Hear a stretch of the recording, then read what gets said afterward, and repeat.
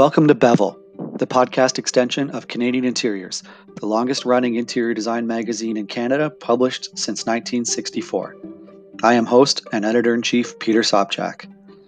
Bevel is a place where we step away from the photographs and talk with interesting folks about interesting ideas and issues facing the design world today.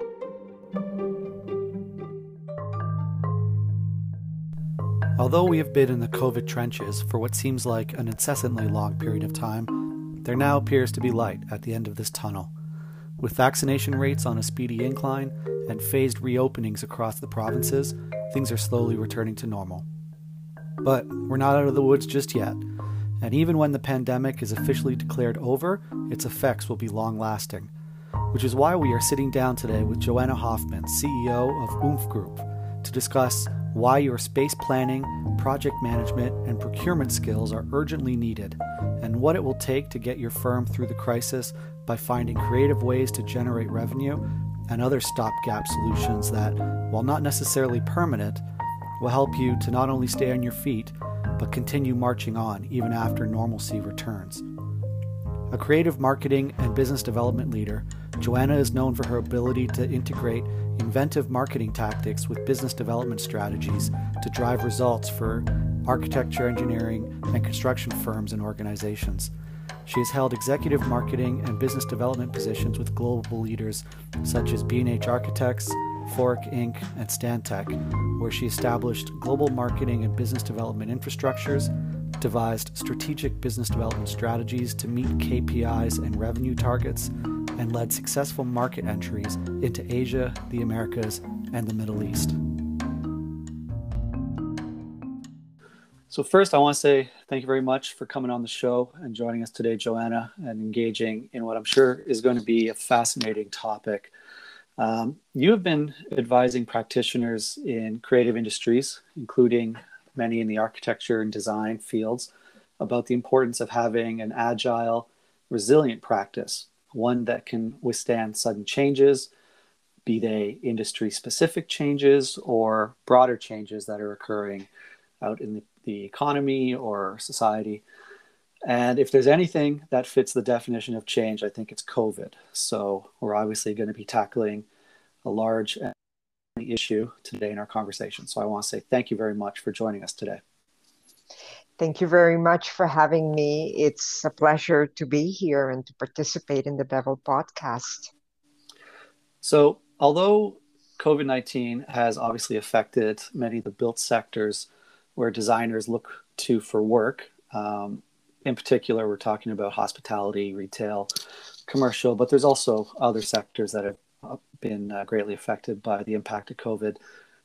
There has actually been seismic shifts occurring within the built industries in ways that affect architecture and design firms long before this pandemic has actually hit. So I want to start there and ask you if you can explain a bit about what some of those shifts have been and how they have been impacting designers and their businesses. Mm-hmm. You know, construction is the biggest industry in the world and is the worst performing. Productivity and earnings are lower than in all other industry groups. Risk is high, and cost and time overruns are standard. How buildings are financed, designed, and built has remained virtually unchanged, while other industries have been disrupted and transformed by the internet and digital technologies. But now, technology has evolved sufficiently to make new ways of building possible. And we're on the cusp of seeing a huge transformation of the architecture, engineering, interior design, and construction industry. A lot of this is being driven by new technologies, products, and processes such as 3D, modular components, mass timber, light gauge steel. They all make it possible to build much faster and cheaper than ever before. Environmental issues are also driving the change, and we are seeing that, for instance, in the case of cement, which is one of the global economy's most carbon polluting industries. It's responsible for about 8% of global carbon emissions. So the search is on for alternatives with much lower carbon footprints. But beyond the cost of beyond cost and the environmental impact, the great significance of these new materials and technologies for designers in particular is that they are driving a change in the building process itself, which is really now evolving into more of an industrial type of process with modular construction components that are manufactured off-site in highly automated factories and then delivered just in time for on-site assembly using automated processes, which is very much the way that cars are made.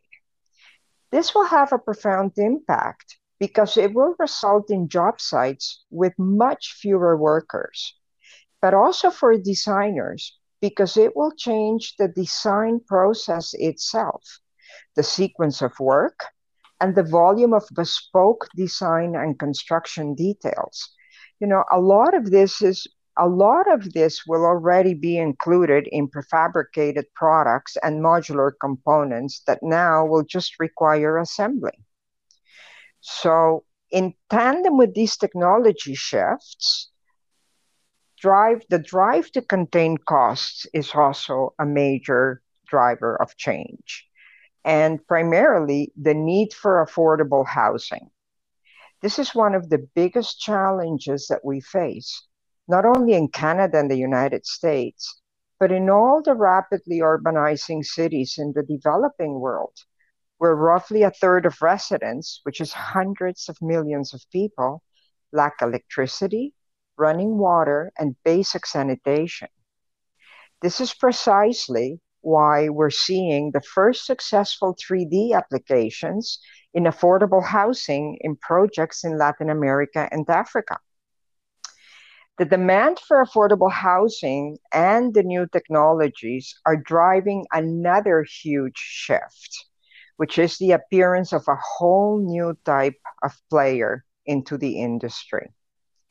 Until now, investment in this sector has been limited to ownership of real estate assets, but the design and construction industry itself have not attracted the same levels of investment as high tech, manufacturing, and consumer goods. That is now changing. The opportunity is so vast that it is now attracting venture capital firms and hedge funds who are chasing deals in a virtually untapped sector. Their objective is return on investment. So they will revolutionize the industry's business models, focusing on cost control, process, and vertical integration to maximize profits. For designers, these new players will have a similar impact to what the adoption of P3 had.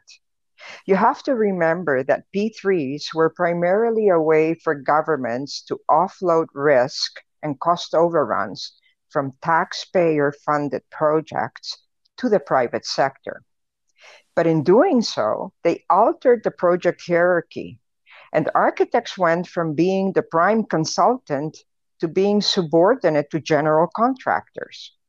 Now, the search for maximum profits will drive the adoption of industrial approaches and new technology, which again will shift where and how designers participate in the process. Beyond this, we also have three other huge trends that we're already familiar with, but that now will escalate. The first one is adaptability. Already before COVID, project typologies were breaking down and blending. Large mixed-use projects that have offices, hotels, condos, theaters, amusement parks, retail are now common. As well, many healthcare and civic environments now have sophisticated hospitality, retail, and lifestyle features. But COVID will now take flexibility to a whole new level, as everyone now grapples with new distancing requirements and variable occupancy because of remote work and learning. And while most people will again go to an office or a school, it will be a mix of physical and remote attendance. So every area and space in a building will now have to morph continuously to accommodate changing occupancy and multiple uses. I imagine that we will see a huge demand for open spaces that can be continuously reconfigured with flexible partitions and also systems furniture that can be easily separated and reassembled. The other major trend that will accelerate is consolidation and globalization, which have led to ever larger architecture and design firms. Canadians have done very well here. We have firms that are global leaders. WSP has 50,000 employees, SNC-Lavalin 52,000, and Stantec 22,000. They rank globally at number 7, 10, and 11.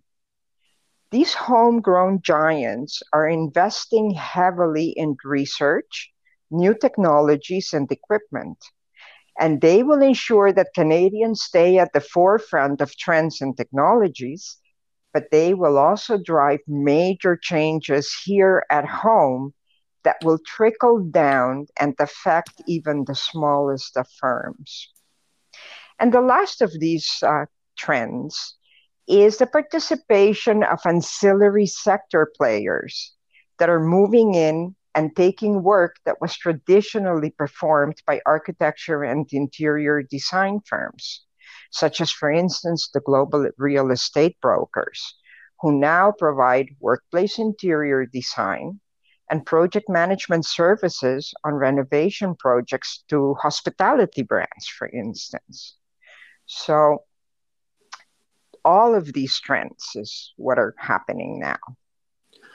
So that's fascinating. You laid out what could almost be looked at as a buffet of seismic shifts that are affecting the built industry and connecting industries. There's a couple though, right near the end of what you were talking about that obviously caught my ear and are of interest to a lot of players in the industry. You talked about consolidation and globalization, and you also talked about ancillary sector players. I'm fascinated by that because while there's been an obvious rise in conglomerates and multinationals creating a ripple effect that has been disrupting small to medium-sized firms in the A&D sector, the sectors that these larger players, these conglomerates, are gobbling up, for instance, they tend to seem to gravitate towards institutional healthcare, obviously a lot of government-related projects. These sectors, they still need designers to design spaces, right? So my question is, if I was a recent design school graduate, are my employment prospects threatened at all? Put another way, let me say this, is there still room for designers, or is it just new bosses that have changed? And, as I say that, I'm reminded of a song by The Who, Won't Get Fooled Again. At the very end of the song, they say, meet the new bosses, same as the old bosses. So, my question is, if I was a design school graduate, how am I screwed, or is there still work for me? Absolutely. Designers' creativity, understanding of space and spatial relationships, their analytical and reasoning skills, ability to communicate complex ideas, attention to detail, and sophisticated technical knowledge are exactly the skills that are needed most today. Architects and interior designers will continue to play a leading role, but the firms they work in, the materials they specify, the tools they use, and how they work will change. One way to understand the disruption that is taking place And what the future holds for design firms and designers is to look at the marketing industry, the industry that I belong to, already went through a nearly identical process. And so this is what the sequence of events looks like. First, you have the appearance of digital tools and the slow, gradual adoption of new technologies and the emergence of new types of companies. These developments are fueled by venture capital. Then comes a global shock, followed by a recovery, which then fuels ever larger increases in venture capital. Finally, the new technologies gain critical mass and rapid mainstream adoption.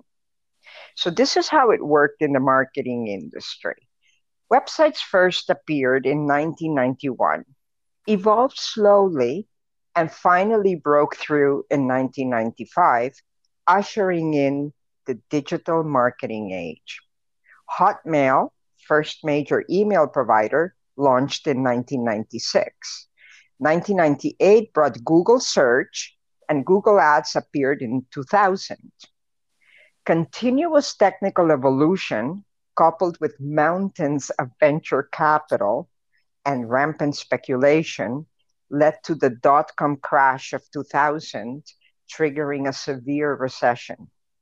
However, venture capital continued backing these new concepts and companies, and between 2002 and 2004, social media networks Friendster, LinkedIn, and Facebook were launched, forever changing communications, marketing, and the world.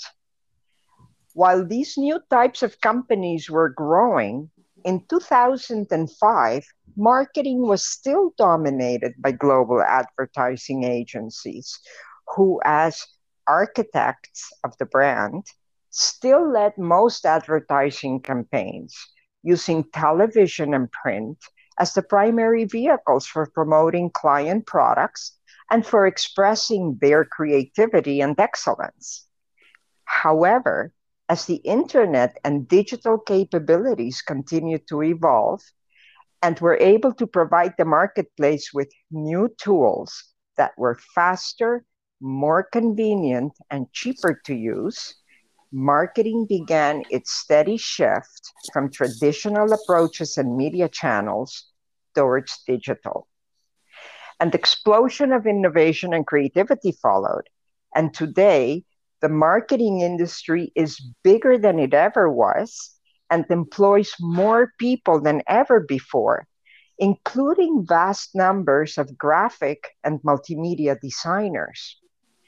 Global ad agencies still do the traditional prestige campaigns for the big brands, but most of the promotional work and the tools and the channels that are now used are designed and deployed by software coders in millions of tech companies. And this is exactly what we're seeing now in the design and the construction world. Traditional architecture firms still lead in most sectors and do all the prestige projects. But digital tools and processes have entered the design world, with BIM being a game changer. Venture capital is now fueling the production of new materials and construction processes, and new types of vertically integrated companies are sprouting up, like Katerra. But then we have a shock, and COVID brings the world to a screeching halt. New companies like Katerra can't sustain the shock and go under. But this is a hiccup. Their innovation and cost-effective solutions are apparent and point the way forward. There will be no going back.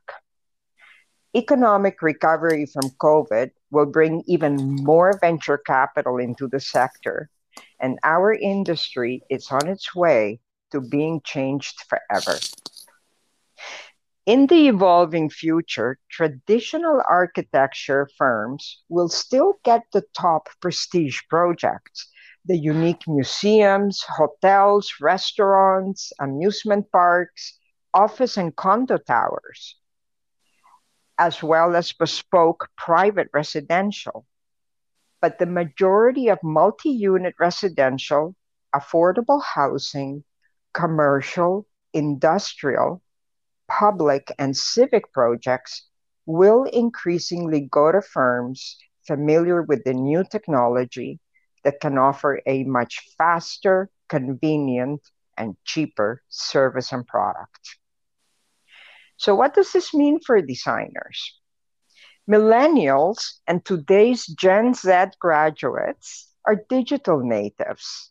They are lightning fast at adopting new technology and much more flexible, adaptable, and entrepreneurial than previous generations. Don't forget, Google and Facebook and many of today's other tech giants were conceived in university dorms by kids who were barely out of their teens. And look now at the numbers of kids and teenagers who are YouTube, Instagram, and even TikTok millionaires. So I think digital babies will do just fine. I also believe that many of today's design graduates will strike out on their own much sooner than ever before, develop whole new types of firms, new ways of working, and new designs that you and I cannot even begin to imagine today. So they'll be fine.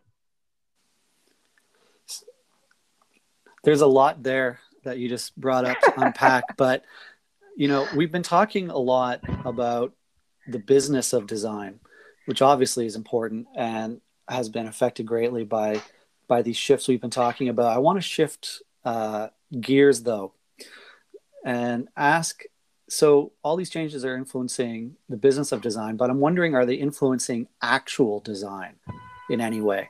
Let me put that slightly differently. Has there been effect in the quality of design that we've been seeing as a result of these shifts?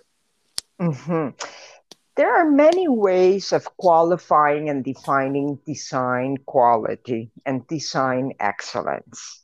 And Canadian firms are delivering outstanding work on all forms. So, one area of looking at it is from a point of view of sustainability and resilience. We have many firms that are working at the forefront of sustainable design, delivering net zero, passive house, district energy projects across all sectors and project typologies. These applications demand great creativity and technical understanding to arrive at designs that push the technical envelope and are also aesthetically pleasing. We are also seeing great design in the creative use of environmentally sensitive materials and ethically manufactured products. As well, we can look from the point of view of innovation and design complexity. Design firms of all sizes are now actively exploring new design and construction processes. 3D opens a whole new world of possibilities because it literally explodes the range of shapes that you can work with, making it possible to design organically shaped and free-flowing structures like never before. One aspect of 3D that I find extremely exciting is that currently the technology is only suitable for small one-story structures. So you won't see 3D being used in the huge projects that are being done by the mega firms, who probably will focus more on the industrial approaches to construction. This leaves 3D to the smaller firms working in private residential and in small commercial projects. And so it's an incredible opportunity for enterprising firms, small firms, to stand out and gain a competitive edge. As well, technology, for instance, in healthcare, has greatly escalated the complexity of most projects. And the demands on designers' ingenuity and the ability to incorporate advanced technical systems into environments while still enhancing the user experience and wellness demands great design ability and more talent than ever before. As well, when we look at the aesthetic part of design, the art of design, many designers and firms are currently producing work that stands out for its creativity, its aesthetic beauty, and exciting design, particularly in hospitality, entertainment, landmark civic, and private residential work. And in the next 2 years, when 3D evolves to be sufficiently developed for mainstream use, especially by small firms, watch out. Creativity in design is going to go to a whole new level we haven't seen before. So, absolutely amazing design is being produced in every aspect. Well, that is definitely a positive thing to hear. It's nice to know that we're not on the edge of extinction here. We're not on the precipice. But amidst all of what we're talking about, it sounds to me a lot like the COVID pandemic is acting much like a crock pot. It's intensifying pressures that small and medium sized firms have already been feeling, and it's expanding the cracks under the firmament of a business model that they used to know and follow quite well. So, when I look at that, I think that, and it's somewhat sad to hear someone have to say this, but the truth is that when we come out of the other end of this pandemic, which hopefully will be soon, there are still going to be casualties. There are still going to be some corpses on the side of the road, firms that weren't able to adapt, or were just overwhelmed by the changes going on. Uh, and the interesting thing is, we talk a lot about how firms, if they want to survive, they have to be nimble and they have to pivot, is a word that's used a lot. The pandemic pivot, or the pandemic dance, I've heard a lot about. A lot of memes have popped up about that. What does being nimble and what does pivoting mean to you? What is your advice to firms if they want to come out of this alive, so to speak? Mhm. In a much more competitive and rapidly changing environment, the business side of the practice will now be more important than ever before. Most design firms have good financial and human resource systems in place, but they still lack a competitive brand position and a focused, proactive approach to business development. And so to be nimble, to be able to pivot, and to be able to stay in business and move forward, the first and most important thing that firms need to look at now is brand positioning, which is what you need to differentiate your practice from competitors and to be able to connect with prospective clients in a manner that is meaningful to the clients. Brand position is expressed through key messages that are client focused, that explain who you are selling to, what you are selling, the value that you provide, what you are best at, and why potential clients should believe it. But when you look at most design firm websites, you see generic descriptions of their approach to design, identical lists of services and sectors, along with team biographies and project images. Because they lack a defined brand position, home pages typically feature information that is then duplicated on the team and the project pages. And you see all sorts of platitudes that are a given, such as licensed to practice in Ontario, and the dreaded we deliver on time and on budget, or content that is completely irrelevant to clients, such as, for instance, owned by shareholding employees. You can take the homepage copy from almost any website, apply it to another firm, and it still applies. So here's an example, for instance, that I looked up to give your listeners a concrete example. It's from a firm of about 35 employees. And this is typical of most firms.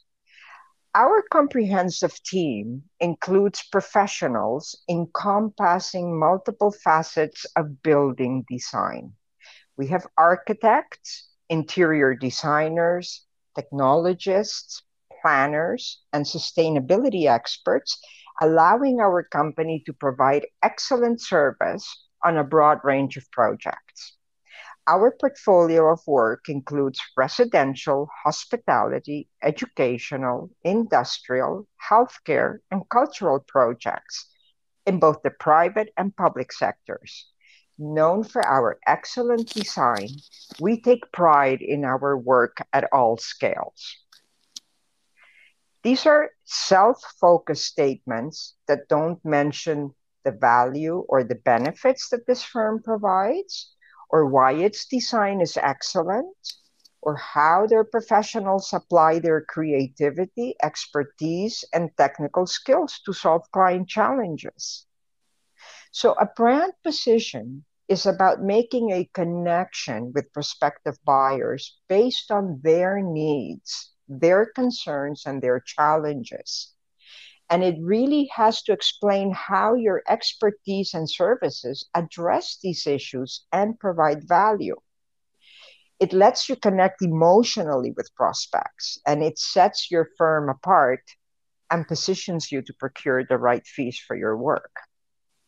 I think one reason why the typical approach is generic is that designers have been trained to focus on their creative talent, their aesthetic and technical expertise, and there is much less emphasis placed on the problem solving aspects of their work and on project and client management processes. So this is reflected on websites where you don't often see descriptions of a project's challenges or explanations of how the firm successfully addressed this. And you rarely see descriptions of the firm's approach and processes to client, project, and administrative management. The only areas where design firms are correct in highlighting aesthetics and creativity are for firms that work in hospitality, retail, entertainment, and certain civic projects like museums, where clients need imaginative designs because they are integral to the marketing of their facilities. But for most clients, practical design solutions and flawless project management and administration are as important as the design itself, because these are the elements that shape their project experience and satisfaction, much more than design awards. The best example that I ever saw of a client-focused approach that used a process to differentiate a firm came from a residential interior design I met in California who worked as a sole practitioner. And the reason why I love this example is that it shows that a competitive differentiator is important for all firms, not just the big ones. So this residential interior designer had worked out a very unique way of managing the purchasing and the administration and the billing of projects.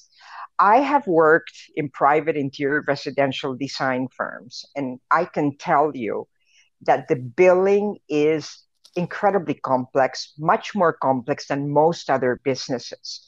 Because if you think when you're furnishing, let's say you're doing a complete living room and a complete dining room, you are purchasing hundreds of items at different moments. So if you are doing a sofa that is being custom designed, you have to buy fabric and trims. You have to pay the fabric house a deposit. Then you have to pay for the fabric before it can go to the sofa maker, who you then have to give a deposit to. And then you have to bill when the sofa maker is finished, and so on and so forth. Every item has deposit and final bill. And you're doing this across hundreds of items. So you can just imagine what the billing is like. I used to spend hours every month walking clients through their bill and trying to make a sense of it for them and also for us. It was very, very confusing. So this fellow had developed this spreadsheet where he had every item and all the components of the item, and he showed when the deposit was being paid and when the final invoice was for every single item. And then it was another column, he had the invoice numbers, and he was tracking it also as it affected the complete budget of the project.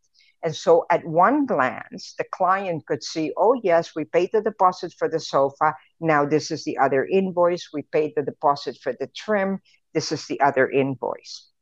When he was invited to pitch and present to clients, typically clients that hire an interior designer will get names from either someone in whose home they were and they liked, or they looked at Canadian interiors and saw a project that they liked, or they go to Facebook, or they will search on Google.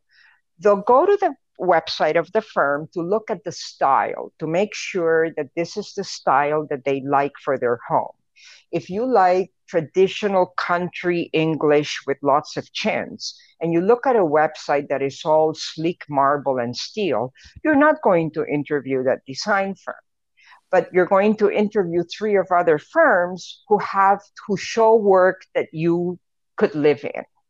So by the time that you show up to pitch, the client will have already narrowed down the decision based on style. And then it's all about connecting and chemistry. Most designers will spend the time with the client talking about the kind of work that they do and showing photographs, and they'll describe the process in general.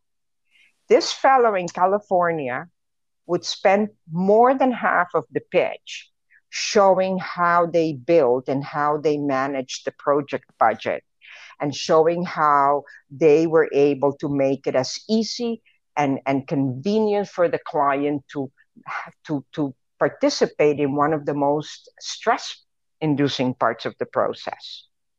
He never, ever lost a pitch. Never lost a pitch. So it shows how you can actually use administrative processes to set yourself aside from your competitors. And these processes address a real client need and fear. The other area where now has to come to the fore, and that design firms have really need to focus on, is research, which is also something that is not really done a great deal. When you're developing a positioning for your firm that is focused on client needs, you're going to make all sorts of assumptions. Many of these assumptions will be based on your experience in the sector and on previous work, but client needs are always changing. So to come up with messages that truly resonate and connect with the clients, you need to test your assumptions. This is particularly important if you're looking to extend your practice into a new geographic area, to extend your service offering, to penetrate a sector in which you have limited experience, or if you are returning to a sector in which you haven't worked for a while. And, this last point, the experience here at OOMF, our experience is a very good example of this. I've been marketing and developing BD plans for design firms for 30 years, but I hadn't worked as a marketing agency in over a decade. And my recent experience had been with giant firms. So to understand what small and mid-sized firms are now dealing with, I've spent the past year and a half interviewing firm leaders to learn how their practice environment has changed and what their current needs are. The result is our service offering is completely different from what we offered before, which consisted primarily of marketing tactics such as PR campaigns, promotional tools, or special events. Today, most firms have in-house marketing teams that handle these tactics. But what I saw was a lack of strategic branding and selling expertise, which is what is now needed. So this is how we have now focused our service offering. We still do tactics, but we're concentrating on addressing the current need in the marketplace. And this offering now sets us apart from local competitors, which are still tactic oriented for the most part. But if I had not done the research, I would not have been able to come up with a completely different way of positioning my marketing agency. And so it's critical. It's also about understanding the big picture, your client's industry, the trends that they are dealing with, their competitive factors, and also other parts of their operations, like human resources, finance, technical, and security. The people who lead these areas are often part of the decision-making team, and demonstrating that you understand their needs and how the spaces that you will design can make them more effective is often what gets them to support the choice of your firm. For private clients, it's understanding their fears and their concerns, which often center around budget and process management. As well, the trend today is to provide a turnkey, one-stop shopping service. Immersing yourself in your target market's entire business can point you towards ancillary services that you can add or that you can offer by teaming up with other companies. For instance, if you design retail or hospitality environments, being able to help clients with inventory, cash management, or security systems can be invaluable, particularly for clients who are launching their first boutique or restaurant and have no experience in these areas. Another important area for research is client satisfaction surveys that will tell you how your firm, your work, and your services are perceived. This is also something that isn't done very often. But the firms that do this are always surprised at the results and are always able to improve aspects of their practice. Lastly, there's competitive research, knowing who your competitors are and how you compare to them. In competitive bid situations and strategic pursuits, this helps you to highlight advantages that you have that you know they don't, or prepare messages and content that will counterbalance their strengths and highlight their weaknesses. So, research really is something that firms now need to continuously do. And one thing that I am seeing, all of the market leaders now are highlighting research on their website and are using research to really enhance their client, the value that they give clients. The other area, so beyond a defined brand positioning, research, the other key areas that you need to be agile and to stay competitive are marketing and business development. Traditionally, professionals have operated under the assumption that if you're good, work will find its way to you. This is a leftover from days when licensed professionals were strictly forbidden to promote their services, and design culture as we know it has evolved with a retained stigma around selling. But now, with increased competition and COVID, the flow of referrals and walk-in business has been completely disturbed. So knowing how to sell and having an ongoing business development program supported by marketing activities is a must. Marketing tactics like public speaking and public relations generate awareness and leads. Business development and sales convert the leads and the prospects into clients. Both elements have to be seamlessly intertwined. and to reinforce each other using the same brand and value messages that have flown directly from the market research that you conducted and the positioning, the brand positioning that you developed. So it's all one seamless system. This is where I see a gap in many firms. You have the marketing team activities that are generally not directly linked to the partner's business development efforts and are not really designed for targeting prospects and stakeholders with content that highlights value, benefits, and solutions through relevant thought leadership to support building a relationship and building trust. The other gap that I see is in sales expertise. Most designers have not been trained on how to establish a dialogue around the prospect situation and needs, or how to set the stage for an ongoing conversation to develop the relationship, to nurture trust, and to lead the prospect to the conclusion that you are the firm that they need for their situation. So these are the three really critical areas that I see. Now, how do you become even more competitive, and how do you stay in the game?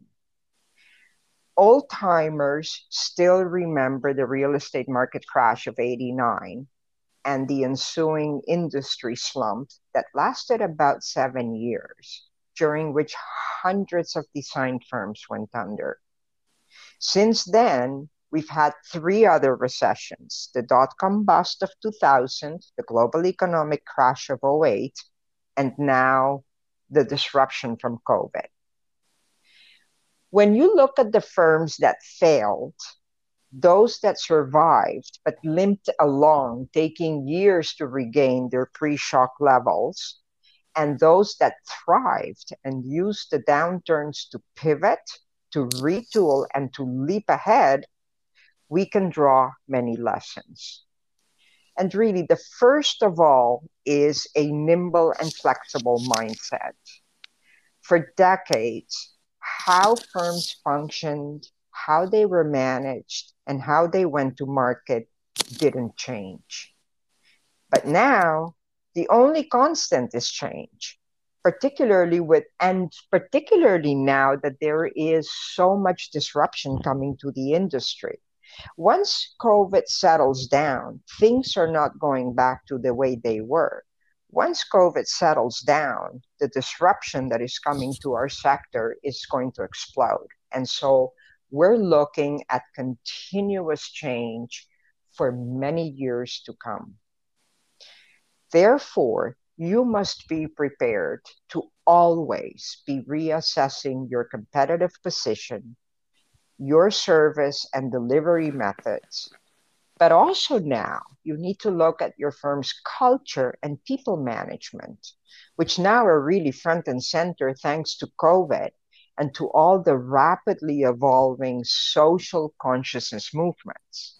So the idea that you're going to go back to working like it's been decades before, that's finished. You got to get used to being continuously nimble and flexible.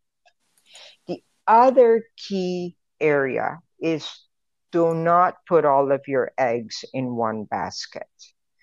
Boutiques that are focused on one sector only are extremely vulnerable. Every downturn we've had has affected different sectors. COVID now has devastated hospitality, workplace, and retail, which, by the way, was already suffering because of the shift to e-commerce. Having seen how many boutiques have found themselves almost out of business during these various downturns, I have come to believe that one sector boutiques that only provide a traditional design service should no longer exist. You need what I call a stool with three legs, so that if one leg breaks off and another leg is wobbling or bent, the stool is still standing. However, if you really just want to practice in one sector only, then now you must extend your service offering beyond the traditional scope to provide a turnkey one-stop shopping service. And there's an American architecture firm in Texas called Huckabee who is a brilliant example of this. When the global economic crash of '08 hit, Huckabee was a small firm that had about 25, 30 people, and they designed K-12 schools. And they were, because everything ground to a halt in the United States, because, the '08 crash affected real estate, mortgages, construction severely, they found themselves almost out of work. They had a client, a school, who had asked them to manage their bond program. But Huckabee had been reluctant because this had nothing to do with design. But now, not wanting to lose one of the very few clients they had left, they said, okay, we'll take a shot at it. And they turned out to do it really well, were very good at it, and they actually found the work interesting. And so this made the light bulb went on. And they began to look and see, well, what else could we do for our clients? And, this being the United States, the one area that leapt out at them was security, because unfortunately, school shootings in the United States are very common. And so they chose to focus on that. And they hire ex-FBI agents, ex-police, and ex-detectives. They've hired experts in shooting scenarios and managing shooting scenarios. They now provide live shooter training to their clients, and they now build all the tactics for dealing with a live shooter into their design. So if you're in a school and there's a shooter, they've now built all sorts of ways for a teacher to lead the kids into a safe space, that they know that they're safe. And Huckabee they survived the crash. They went from being 25 to 30 people. Today, they are over 250 people, and they are the leading school design firm in the Southwest of the United States. They're now exploring going into other areas, and I wouldn't be surprised if they also now become curriculum experts. But this is a perfect idea. If you want to stay in the one sector, you now need to look at doing more than just the design. Lastly, strategic alliances are now more important than ever. By teaming up with other firms whose expertise amplifies yours, or companies who have the technology advances that are now becoming common in the new evolving areas, will enable you to deliver a comprehensive service. But also you can benefit from each other's network and from each other's business development activities, right? Now, what happens if you have to pivot? And we're seeing it now. To get through a crisis like COVID, you need to find creative ways of generating revenue. You need to keep your doors open. You need to be able to make your payroll. You need to be able to pay the lease, the rent. So one of the things that entails is taking on work that may not be what your firm typically does, as Huckabee did doing the bond program. But it's a stopgap solution that in the short term provides cash flow, at least until things turn around. One way to do this is, for instance, for adding new services. And at the recent interior design show, IDS 2021, we heard from hospitality firms that have added graphic design, branding services, multimedia design to their service lineup. Other ways are doing work in new sectors or geographic areas. Many hospitality firms have also taken on private residential work. I've heard from several that have been doing this because private residential has flourished during COVID. During the real estate crash of 1990, the residential market collapsed. I led the repositioning of a residential interior design firm into the hospitality market. So the exact opposite of what we're seeing now. As well, the growth in mixed use projects and the blending of typologies with hospitality and retail elements, now important features in education, healthcare, and retirement long term living facilities. These are all areas where interior design firms can now extend into, particularly as these are areas with huge inflows of money and funding that will go long after COVID. Another tactic is, driving cash flow. In the short term, the drive to revenue, look for areas that have to adapt their facilities and spaces for COVID. Come September, kids are going to go back to school. What are all these schools having to do to accommodate kids with the new safe distancing requirements, right? Just like schools, community organizations, clinics, what are they all doing in your area and in adjacent communities or towns to prepare for reopening? Interior designers have space planning, project management, and procurement skills that are urgently needed now.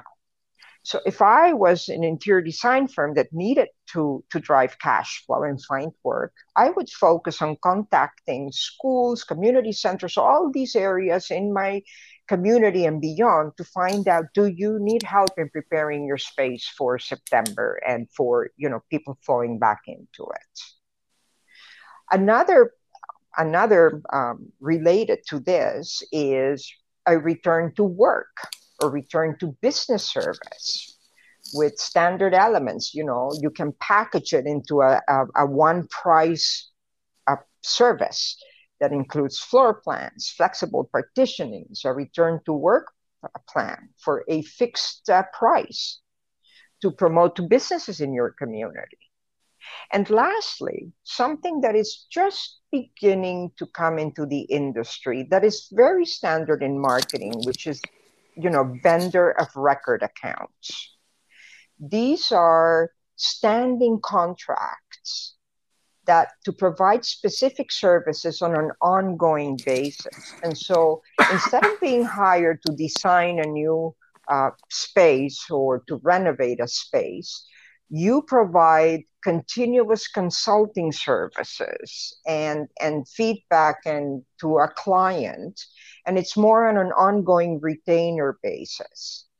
This helps clients, for instance, with basic and maintenance or emergency situations. But for the design firm, is revenue that will help you to keep standing until COVID is over and the world and the economy recover. So these are all, how you can set your firm ongoing to be flexible, to prosper, to remain competitive, but also short-term measures to survive the current shock. Wow, that's incredible. You've covered topics like brand positioning, research, marketing, business development. In this conversation alone, you've covered topics that encompass entire classes in business school. So this has been incredible. I think we've actually, in essence, treated our listeners to a masterclass in all these topics. So I want to say thank you very much for opening up your insights to our listeners and to our readers. A lot of the stuff you've brought up is stuff I don't think a lot of them spend a lot of time thinking about. The truth is, they probably don't, because they're focused on design. They're focused on the art of design and architecture, and they're not business minded. I know that sounds dismissive, but the truth is, when I'm talking to a lot of designers, they're much more interested in the aesthetics than they are the business. And when things go sideways, as they have recently, or any of the other downturns that you mentioned, the late 80s, the 90s, the aughts, all those downturns, it was kind of easy to figure out who has a business mind and who doesn't.